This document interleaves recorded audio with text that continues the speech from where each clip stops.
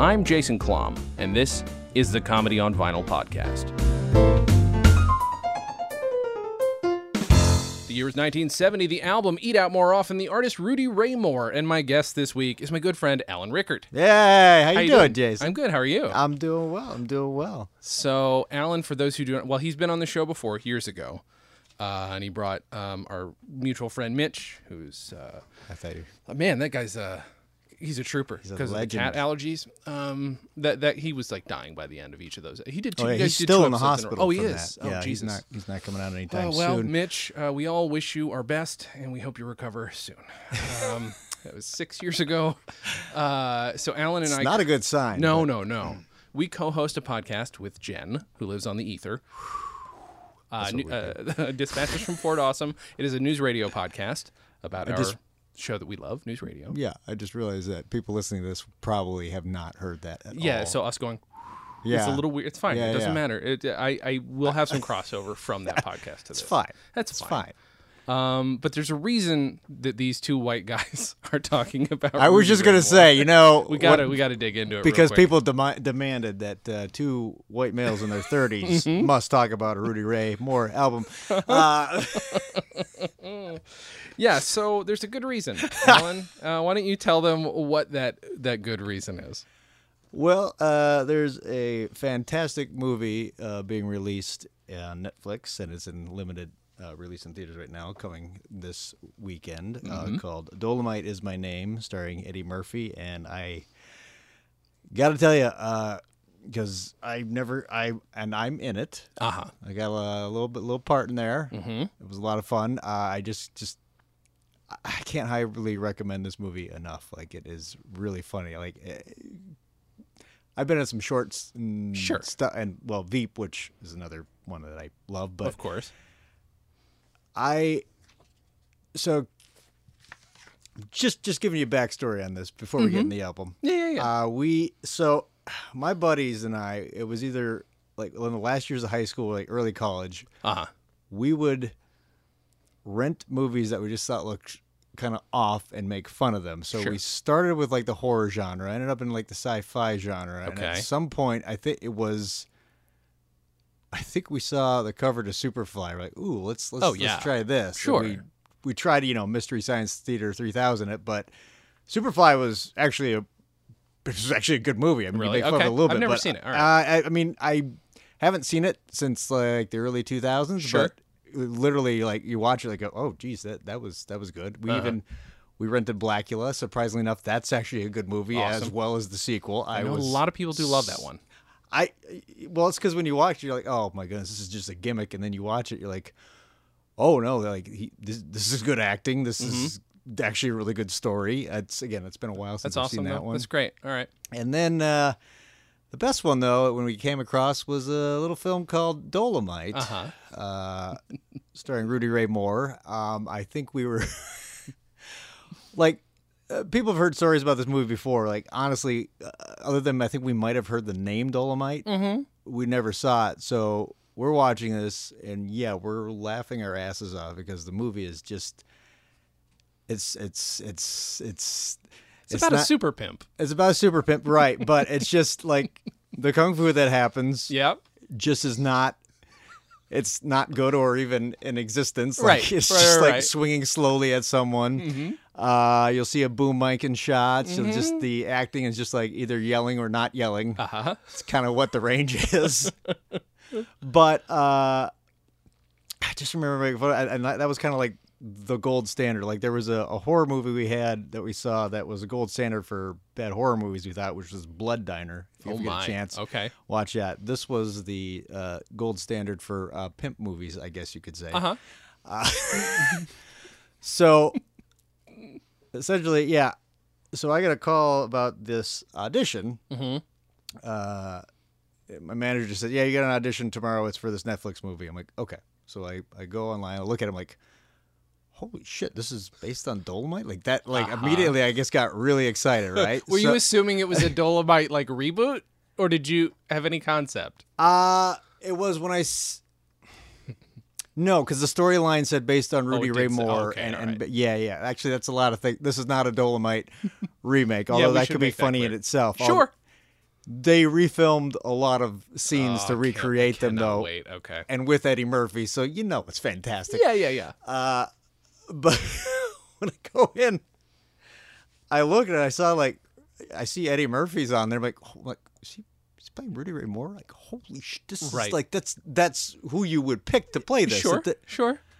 And I mean, I can tell you about the audition process and stuff, but we can get into it at some point. We can weave in and out. First, right? Well, what's interesting, we should, but what is interesting to me is for all years and years and years and years, they've been trying to make a Richard Pryor movie, and he was always pick number one, which to me honestly seemed like a huge mistake because at some point in their careers they were equally famous, like at different points in time, right? Equally famous. Whereas it makes more sense for somebody who was as big as Eddie Murphy to up the awareness of Rudy Ray Moore. Right. That makes sense. Right. And I'm glad that's what this is. And it looks fucking fabulous. I'm very sad I haven't seen it yet, but Friday, that is all I'm doing. That'll happen. I'm watching it Friday.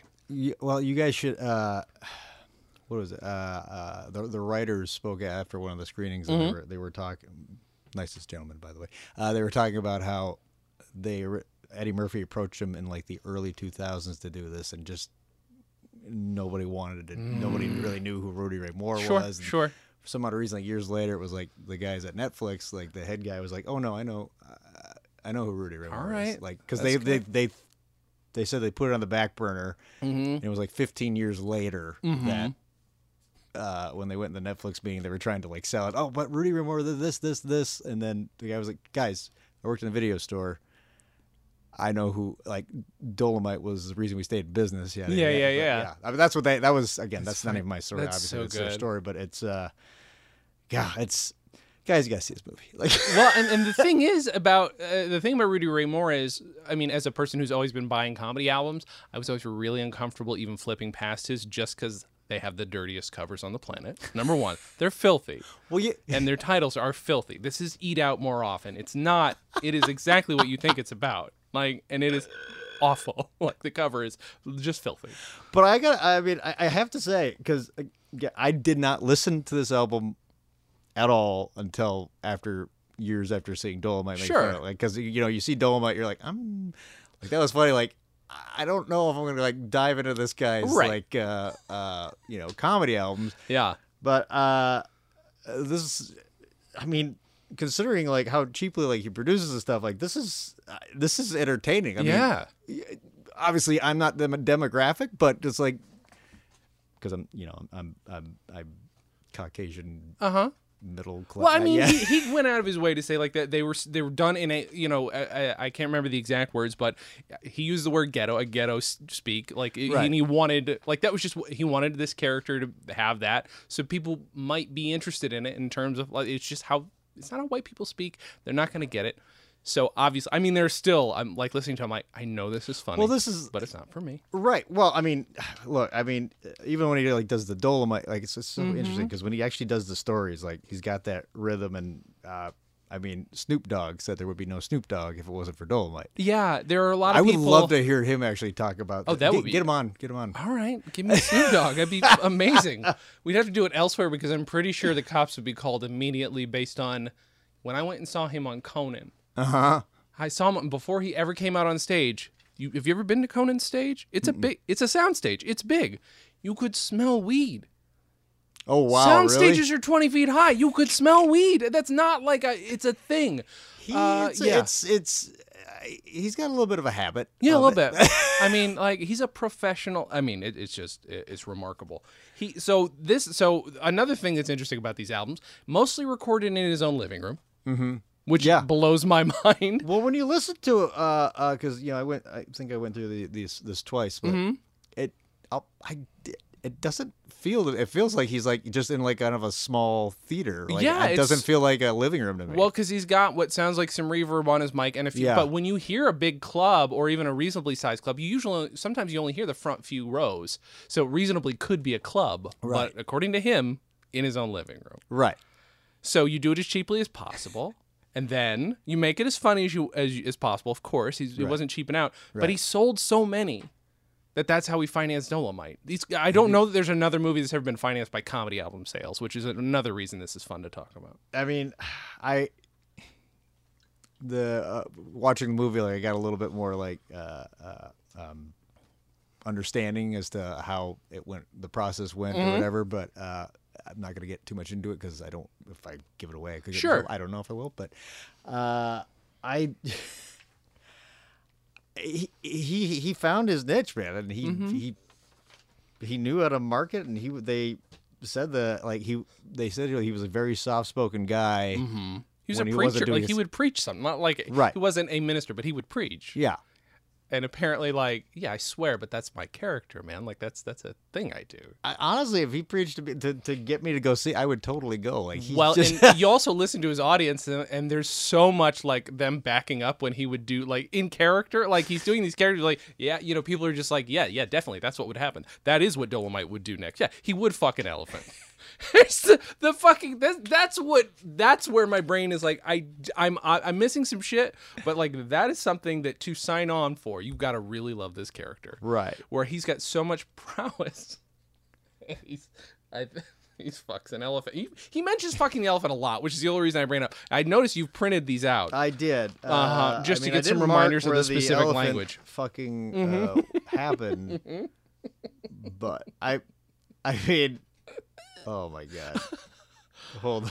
I mean, that's the first one that pops into my head. Is obviously the fucking elephant. I don't know. I do love that he says, "Just down to the motherfucking bone," because I ain't never going back to San Antone. I just love. Yeah. No, I mean, it's like he's the rhymes are creative and fun, and you then because so often people be like, well, you know who the first rapper was? William Shakespeare. And legitimately people give him that title. Actual rappers give him that title. Because there's music behind it. Well, here's the fun thing, though. I mean, like, the whole Dolomite track was like almost 9 minutes. Like, it is telling this ridiculous story of this Dolomite character. Oh, here you go, Jason. Yes. He ran out of South America for fucking steers. Yep.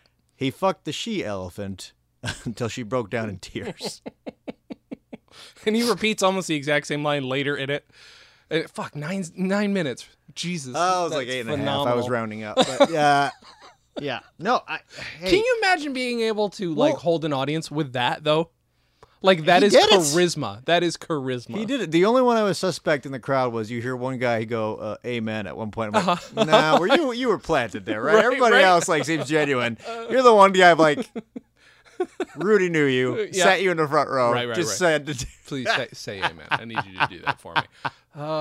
It's great. And you can picture it because he's like, he also performs in the movie Dolomite. He performs...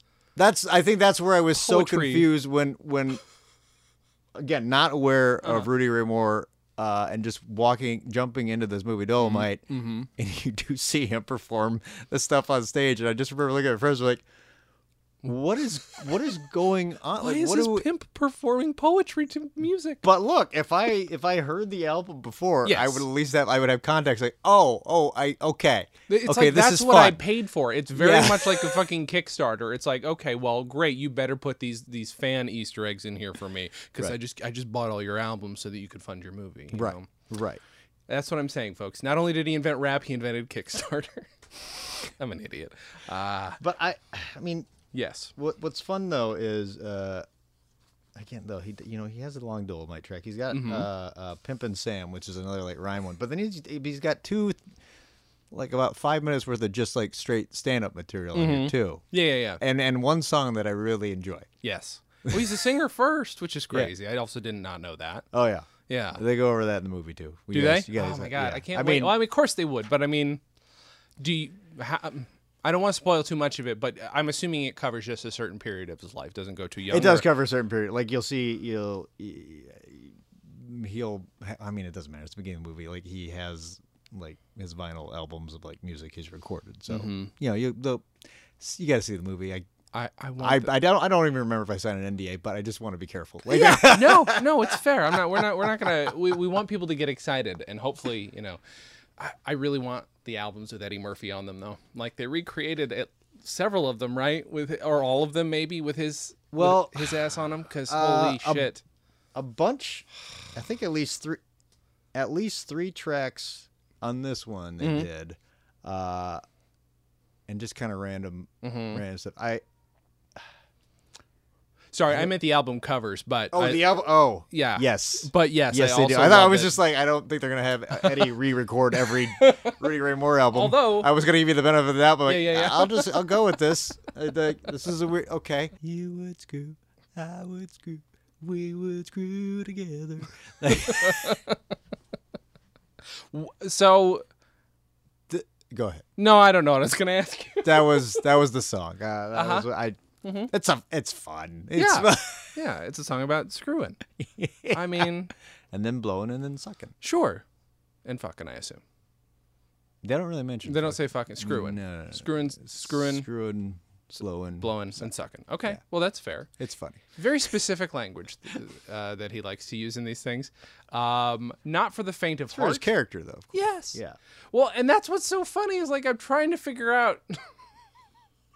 I know where the character comes from. He did say when he was working in a record store, he heard people would just come in and out, and were literally telling people stories of somebody called Dolomite.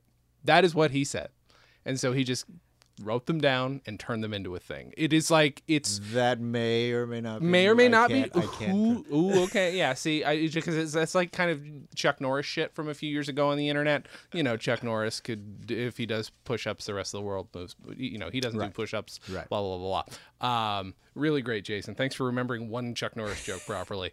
But you know. I also love. I think Dolomite could kick Chuck Norris's ass. There's no doubt about it. Thank you. There's no doubt in my mind. I would watch that movie, and I hope that movie gets made.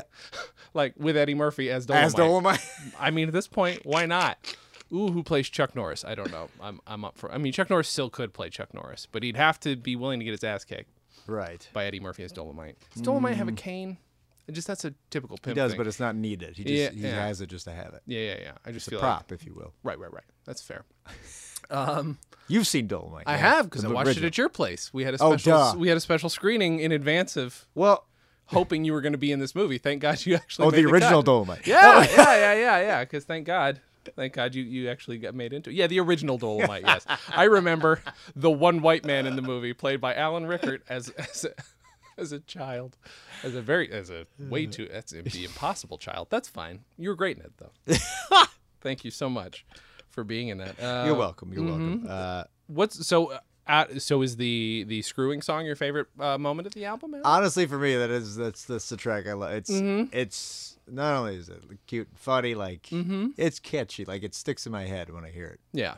So is it weird now that like on some level? Yeah. Go ahead. Well, I was just say what baffles me though, like I can't.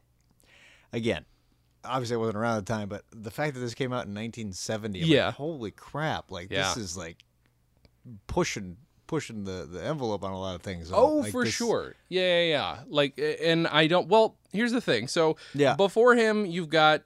Well, not before him. As a matter of fact, around the same time, I'm trying to look at, because I think his first album was 1959.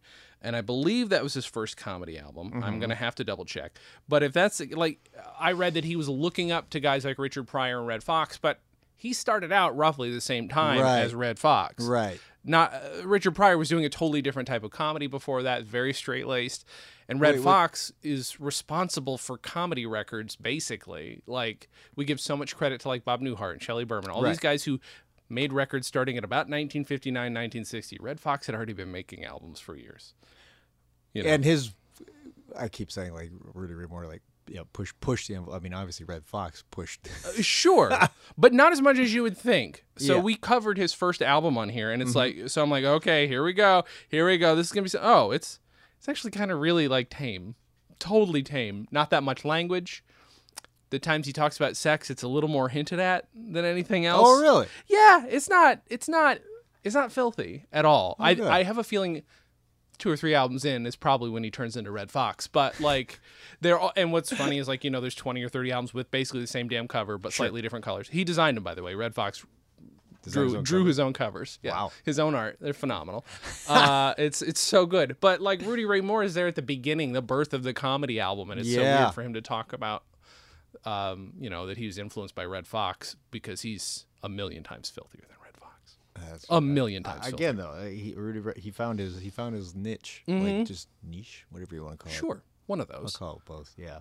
But he's one of those guys who's a pioneer of this exact art form that I'm trying to talk about on the podcast. So like now I feel like an ass for not having explored them more. I'm sure they're all going to be fairly similar, but I'm going to have to dig more now and not be uncomfortable. I'm a grown man. I should be able to buy an album with nudity on the cover. I just get real uncomfortable. I don't know, man. My not Protestant guilt. I wasn't raised Protestant, but that guilt is still there. Do you have any albums with nudity on the cover? No, it makes me uncomfortable.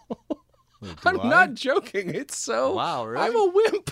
And there are a couple really great albums that I have wanted to get that are like interesting ones where it's like, what the fuck is this? Like, this is comedy for adults, and it's just a lady with her tits out. Like and it's like, okay, this is made by some cheap ass person. Whereas honestly, Rudy Ray Moore, there are photo shoots. He puts some thought into these filthy covers, and they're all a little dirty. And they still got the do censor really sticker across. Yeah, they still do well. Like they do well in re-releases. They've been re-releasing it since before he died in 2008. They're all on iTunes. Yeah, you could get it's not a hard album to find. Right. No, not at all. And when I went to Amoeba because I was trying to buy this album a hard copy, as it were, they were all re-releases is all they had but a ton of them because again they're very easy to find. Right. Still, so they're super popular among people for whom these were made. So, but let's talk a little bit about the auditioning process because you said you wanted to, so let's do it. Oh, or just move. Yeah, it does. No, I was just saying when I was interested. So I showed up and I normally keep either a beard or shaggy sideburns because I never know what I'm going out for, and then I'll trim it to where you just go. But I had the shaggy sideburns. I went out in a corduroy jacket that looks like it belongs from the 70s, but it was just weird because I don't know who this guy was, but there's somebody else. Like there are a lot of guys that had 70s suits that I was like, oh crap, full good suits. For you. Okay, all right. But one guy came up to me, and he had at least the 70s jacket or whatever. He comes up, he's like, hey, how much you want for that jacket? I'm like, no, I'm wearing it. It's not for sale. He's like, oh, okay. Then he sits down. He's like, the only reason I'm asking is because I just like it. So I wanted to buy it. I was like, okay, that's cool. Thank you. Weird. Okay, I'm good. It was a jacket I got for Greatest American Hero when we filmed that fan series, and I got it for myself actually for the project, and I was going to return it after the fact, but I was like, no, I like this jacket. You like it too much. Yeah. Nice corduroy jacket. Yeah. That's so funny. He wanted to buy it from you in the room. Yeah. I mean, that was a big thing. Like, that was, it was awkward. It was awkward. Like, also, there were so many guys there. Like, I went in, did the audition, like, the casting associates or assistants, like, very sweet. Like, they just did, like, one take. We were done it, but the conversations, because I was going to tell them about I like to tell people about the Dolomite story because I'm like, oh man, I was like such a huge fan of this, but I kind of got an inkling like she wasn't like she was aware of Dolomite, but I just don't think it would have struck as landed much in of the same way. Yeah. Okay. She's not a producer, so yeah, it's not right. Not her passion necessarily. Right. But again, we had some fun conversations about 8-tracks and cassettes and what comes out what came out when, and which one's better. That's really funny. Did she read any of Eddie Murphy's lines in the rehearsal or in the audition? Oh yeah, she had to. That's what they do. Yeah. Let me see. What's this next one? Dolomite is my name, and fucking up motherfuckers is my game. I just like picturing somebody who's not acting. For the part I was doing, it was not. He was doing pimp? Dolomite to try to sell the thing, but yeah. It was more intimidation, less the rhyme scheme when she did it. So fair. Yeah. I want to see this. I just want to see this lady reading Eddie Murphy as Dolomite to you, and you having to act off of that. That's what's funny. It wasn't hard. Like, she was like, obviously, she, it's not Eddie Murphy, which would make sense who's reading the part, but let me tell you, I've been in some rooms where the Raiders give you nothing. Like she gave me, stuff. Oh, so that was good. That's nice. How nervous were you showing up on the first day? Okay, so here's the thing. So I never showed up. I'm not in the movie. No. I auditioned for this in a Snapchat series like the same week. And I didn't hear anything until it was like a week and a half later, and then I got a call from my manager, and he's like, "Oh, I got some good news." I was just kind of thinking, "All right, it's a Snapchat series. That's cool. That's cool. No, that'll be fun." And he was like, "You booked the Netflix movie," and I gotta be honest, I don't remember the last time I was like that happy and giddy. Like I just like screamed, and I was with my writing partner / friend Mitch. I go in the coffee shop, like, I got it, and everybody around the coffee shop was like cheering, like, ah! They had no idea who I was. Idea. I love it. It's so good. Yeah.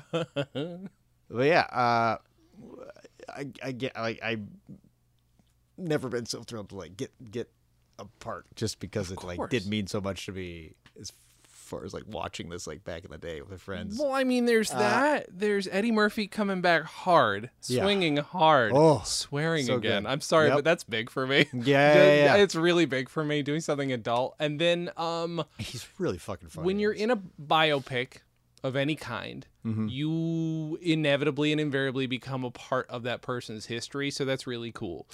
You're a part of it in recreating it, and that's amazingly cool. How many people do I know who are in a biopic of somebody who made great comedy albums? Nobody, just you, and that's phenomenal. I'm very happy it's a friend of mine.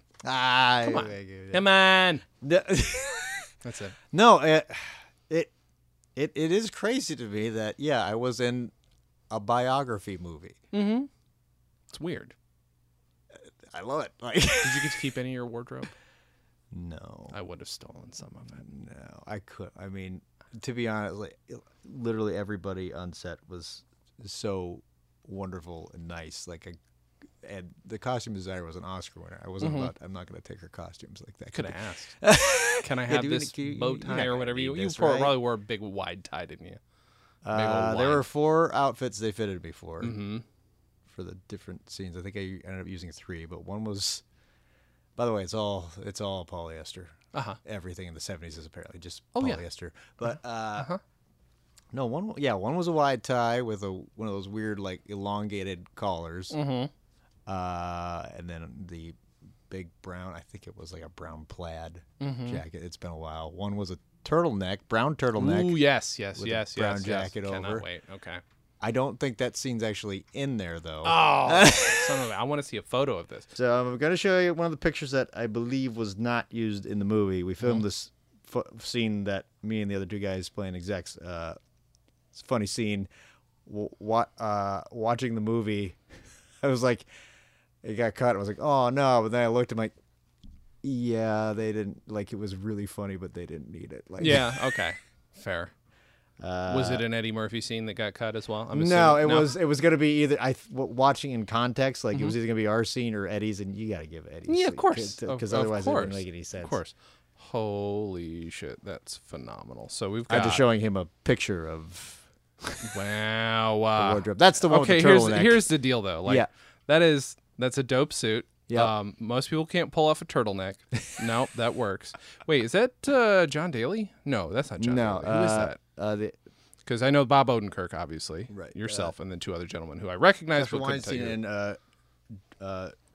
Gerald Downey, who's actually the Bush beer guy right now. Funny. Yeah. Interesting. Yeah, they're great guys. That's an amazing outfit. I would love to do another movie with them. I would have stolen that exact costume. That's the one I would have said, please let me keep. To be honest, this is the one that I wanted all out of. I just. Yeah, no. It's fine. They rent them. So can you yes. Because you asked about like the first day on set. Yes. I was getting a little worried, not because I was nervous per se. Well, I was excited more than anything because the day before, like I didn't get a call sheet or anything, and so I call the second AD, like, "Hey, I didn't see a call sheet or anything." He's like, "Yeah, you'll get that later." And then like I had a call time at like 6 a.m. and then 9 p.m. night rolls by. I still don't say anything. I'm like, okay, I'm going to give him till 10. 10, nothing. I like text him. Hey, just wondering what and also I didn't know there were 3 parts for these execs. Mm-hmm. I didn't know which part I was playing yet. Shit. So I'm just there like, I was like, hey, do you know who I'm playing and if we're gonna have sides or anything? He's like, crap. Finally, like he finally like is able to get to me. And again, I think he's second 80. He's got enough to worry about. Yeah. Also a good guy, but he sends it to me. I'm like, cool. And then I that's when I see the call sheet of everybody that's going to be in that scene with me. And I was like, holy crap. I mean, Eddie Murphy, I knew, but yeah, I didn't know. I mean, it's being released. And the person you mentioned, I'm not going to mention just in case, because I don't think he had a credit in the movie. So it might be a surprise. Oh, but don't worry. I'm releasing this today. But don't worry. I saw one film review. Somebody brought him up. Okay, fine. For the purposes of keeping my safety. Yeah, I'm fair. Not, but you know who he is. I do. Okay. I don't think I'll get in trouble. Okay. But yeah, I see him on there. I see Craig Robinson on this call. Actually, I see Mike Epps. Mm-hmm. By the way, he's the other person who was always going to play Richard Pryor, but that also never came to fruition. Oh, I could totally, when it wasn't Eddie Murphy, it was going to be Mike Epps, but he's also, I think, aged out of it. Actually, no, he hasn't. I think he could probably still do it. I think Mike Epps actually could. And he's not. Yeah. And he's not Eddie Murphy famous, so it makes more sense for him to play in Eddie Murphy. Yeah, you got to kind of switch. You know what I mean? Like, yeah. No, totally. Yeah. What was I saying? I don't remember. It doesn't matter. Oh yeah. Yeah, you're seeing all these names on the call sheet. Right. And I got the call sheet. Yeah, I didn't get sides yet. Like, I think we didn't get, like, I had the script that I had to audition off of. Mm-hmm. And I was like, which exactly am I playing? He gives me you're playing this one. Like, cool.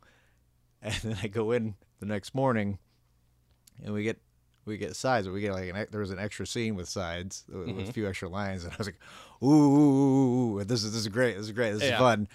And luckily, the other 2 guys playing the execs were like, I just said, you want to rehearse? They're like, yes, I was just going to ask you. Great, let's just do this. Because it was just the 3 of us in this one scene, which it gets cut. But we were watching, they literally projected a 70s print of Dolomite on an old projector. So good. Behind us. And we're reacting. Actually, the first take, they didn't do that. And I thought it went okay. And then the director comes in, he's like, it was good, but I just want to see something. Let's play the projector behind you and then react to it. And then sure enough, it was even better. But so, I mean, to literally go from a dude who part of your film appreciation comes from hanging out with a bunch of nerdy friends and making fun of Dolomite, yes, to being filmed watching Dolomite is pretty great. Well, I mean, Netflix needs to release cutscenes. That's all I'm saying. That should be a thing they do. I mean, they still release like Blu-rays and stuff along with this. So I'll see if there's deleted scenes on there. All right, I'll have you sign it. I will. For a fee. No. Sure. What was this say? Oh yeah. Just a little thing with that was also beforehand. Like, it was me and the other 2 guys, and props guy comes up. He's like, he looks at me, he's like, I'm going to make you the cigarette guy. Like, you're going to be smoking, like, throughout all this. Like, okay, cool. Meanwhile, he walks away, and I'm like, have you guys smoked before? Or they're both like, oh, yeah, no, I used to smoke. Like, I quit. And I'm like, oh, cool. I'm like, I've smoked a cigarette, but as a prop, like, for stuff, like, cool. Like, so I do one take, and I put it, like, between the fingers, like, you see. And then after the take, props guy comes up, he's like, you're not a smoker, are you? I'm like, I am not. And he was like, okay, no, it's fine. Just hold it like this. And he kind of showed me a more relaxed way. And then, sure enough, like, that scene and then the one that got cut, like, I just remember, like, I guess I couldn't hear because in the other room, but I guess we were all getting laughs. But I kept, like, taking in before they rolled a big puff in. So as soon as my first line came out, like, a big puff, like, comes out. But yeah. That's always funny to me. I mean, there's a great moment on news radio, Yeah. That's well, I mean, yeah, oh my God, Phil Hartman. Okay, you caught me.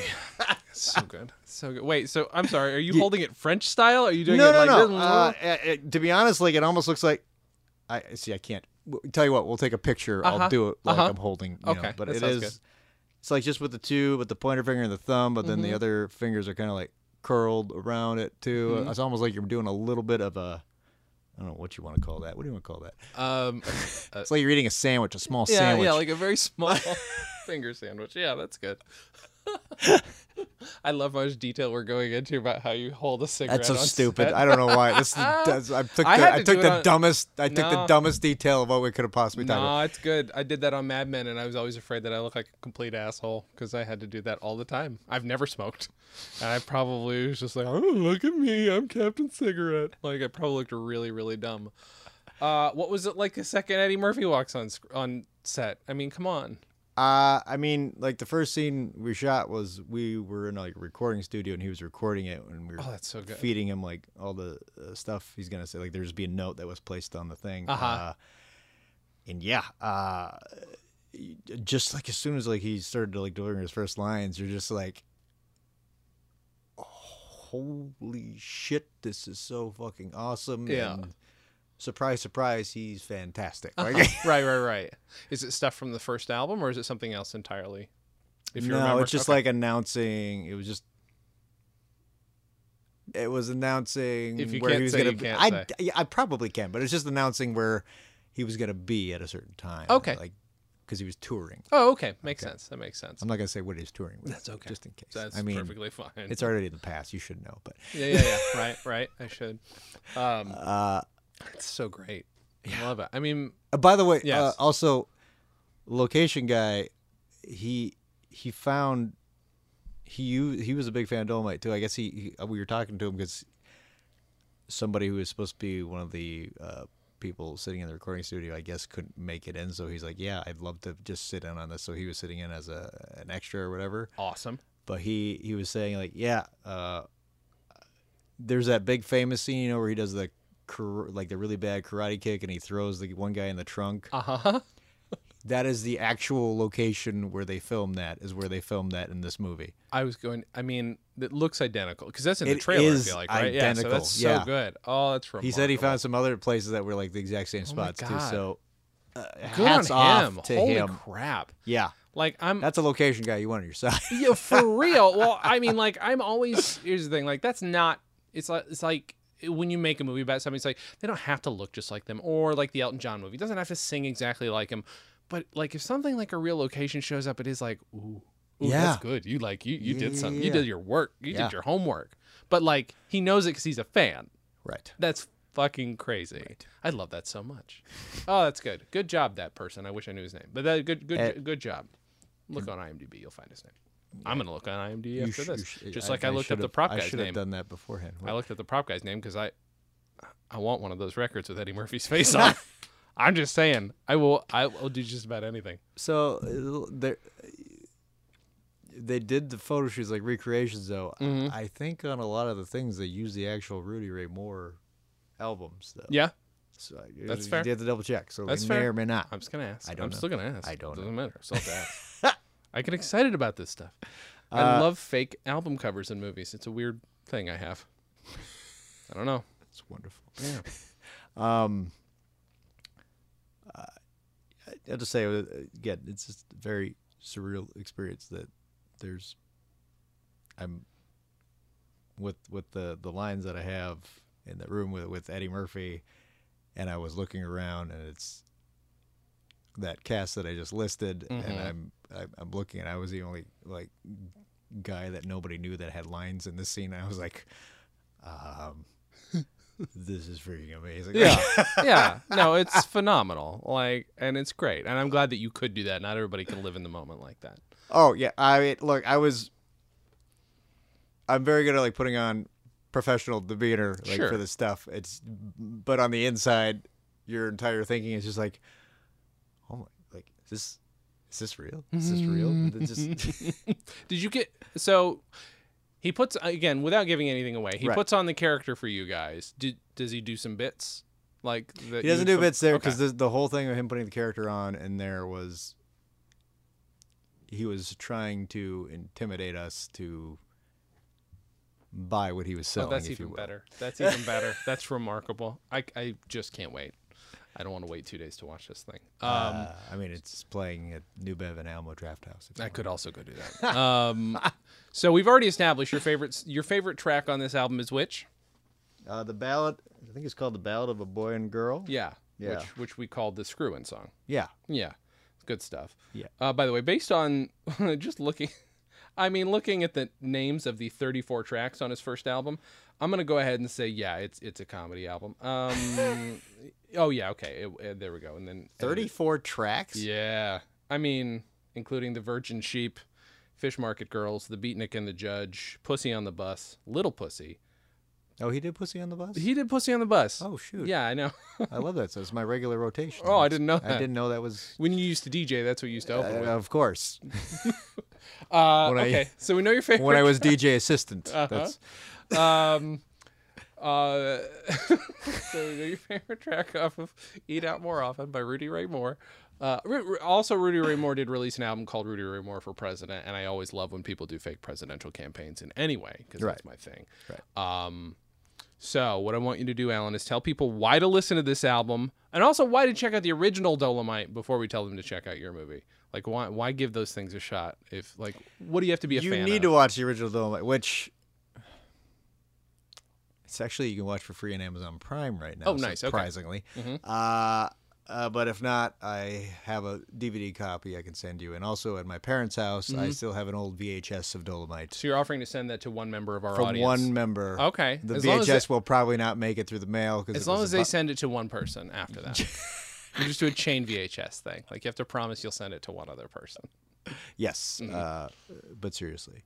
Mm-hmm. What was the...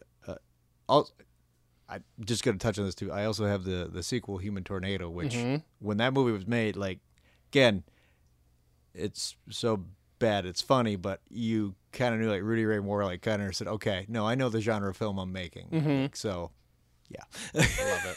I love it so much. And then why listen to the album? Why listen to Eat Out More You should Often? listen. To be honest, like, just in... Well, first of all, that track I said was really fun, The Ballad of a Boy and Girl, but, like, all this stuff, like, just to hear him, like, go for the longest time and just doing this rhyming of the story and just, like, how dirty, and then you realize it's, like, from the 70s. You're like, oh, it's amazing that he got away with it. Like, I think it's... I think it's a kind of a fantastic part of history. I'd like to dig in very much and know a little bit more about how he formulated these, how much he wrote, how much he just had memorized off the top of his head, if he ever riffed on any of these things. Look, I'm not saying, but I am saying, I mean, the movie might answer a lot of that for you. Yay! See, I mean, this is what we want to know. That's fine. He's not saying, and he's not saying, but you go see it. Okay, so you can see it in limited theaters right now, right? Right. Is it just in LA and New York, or is it in other places too? There's other places. Or Unfortunately, specifically draft houses or something. Alamo Draft House. I think everyone, it's playing in random theaters in, like, Illinois. And okay. I think, but unfortunately, Minnesota, I'd like to get my hometown. I'd like you guys to get on that, because I try to see if my parents could go see it. There is no screening anywhere Damn it. of this movie in Minnesota. Come on, guys. That's messed up. If you are in Los Angeles, Alamo Draft House and New Bev are fantastic locations to see this. And this Friday, October 25th, we can all see it on Netflix. Oh, yeah. Well, obviously, watch it on Netflix. I'm just saying, you should also see it on the big screen. Well, of course. And then after the big screen, definitely watch it on Netflix. Of course. You guys will be able to keep watching Alan Rueckert as White Guy Number 4. What's your name? Does he have a name? My name is Alan John Fox. Alan John Fox. I knew it was Fox. I couldn't remember. Man in turtleneck, which you won't see his turtleneck. Never mind. You won't see the turtleneck. Damn it. Will you? I want No, I don't think. Wait. It's a great... I honestly don't think the turtleneck comes into play. Makes me sad. That's fine. It's okay. Sorry. I'm not disappointed in you. I'm very proud of you. Maybe there's a deleted scene. Maybe. That's what I'm saying. Get that Blu-ray, kids, when it comes out. Alan, thank you for joining me. Oh, thank you. Thank you for talking about an album that neither of us are qualified to talk about. No, I would, again. But it's worth listening to. And again, like, you might not be us, and you might get more out of it than we did, is all I'm saying. Right. Well, the thing is, like, when we listen to, I mean, we grew up having, like, Monty Python and stuff like this, and just, like, finding all this old stuff. Like, this was never brought to my attention. Like, I'm curious. Like, if I would have heard this album like when I was 12 That's or a very good 13, point. I would have been like, "You got like, All that guys, language. you got to hear this thing. This is fucking hilarious." All like, that language, and then Yeah. he talks about fucking an elephant like 4 times. And again, the Ballad of Boy and Girl, I would have loved back then too. Like, Oh, yeah. But yeah, all of this stuff, I would have loved all this stuff then. Like, Yeah. and again, it's really great now, but I Mm-hmm. think it's a different thing if you're like going through your life and you were really influenced by the album itself. Yeah. Although there are other ways I was influenced by Dolomite, but not Mm-hmm. not per se the Rudy Ray Moore albums. Sure. But you guys should listen to them. Like, it's I'd like to know more about Eddie Murphy's, the influence it had on Eddie Murphy. So, Eddie, you're welcome on the show at any time. Alan can join us again if you want. I hear you he guys probably have great requests chemistry. for me not to be here. No. He was also like, I didn't get a chance to talk to him much past set, but yeah, he was just great, just gentleman. Yeah. Yeah. Well, I'm sure he's got to keep to yourself a little bit if you're Eddie Murphy. I would. Well, I think most of us kind of get. Yeah, it's fair. It's fair. Well, check Except for out me, Dolomite because I was is My like, "What's Name. going on over here?" What's going Right. Watch Dolomite is My Name. Yep. October 25th. Make sure to watch the original Dolomite. And first. watch the original Dolomite. That's fair. Netflix. Follow October Alan 25th. on Twitter at Alan Rueckert. That's ALLENRUECKERT. Same thing on Instagram. Yeah. Also, that.com. AlanRueckert.com. ALLENRUECKERT. Hashtag Dolomite is my name. Also that. And yeah, that's it. There's just one thing less to say. That's not how I end it. That's not. See, sorry, that's another nope, podcast that's a problem. we do. That is. I did that last night on another. Whatever. Can you do an elephant rhyme? Hmm? Can you do a rhyme with the elephant? No, I can't. There's one thing left to say. See, I did it again. As always. And we're out of here. As always. I couldn't remember my own outro because you're such an idiot. As always, have a good thing. And we're out of here.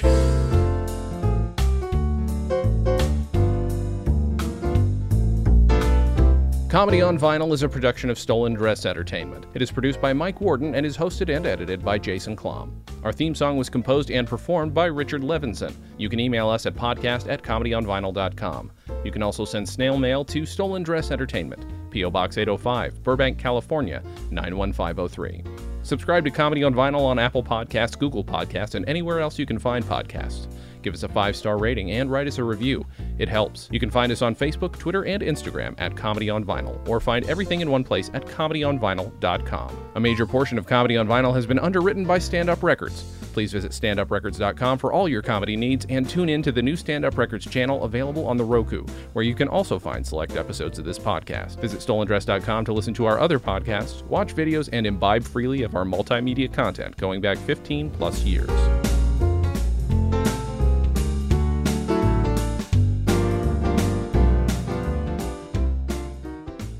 Stolen Dress Entertainment. Hey, it's my turn. Ah!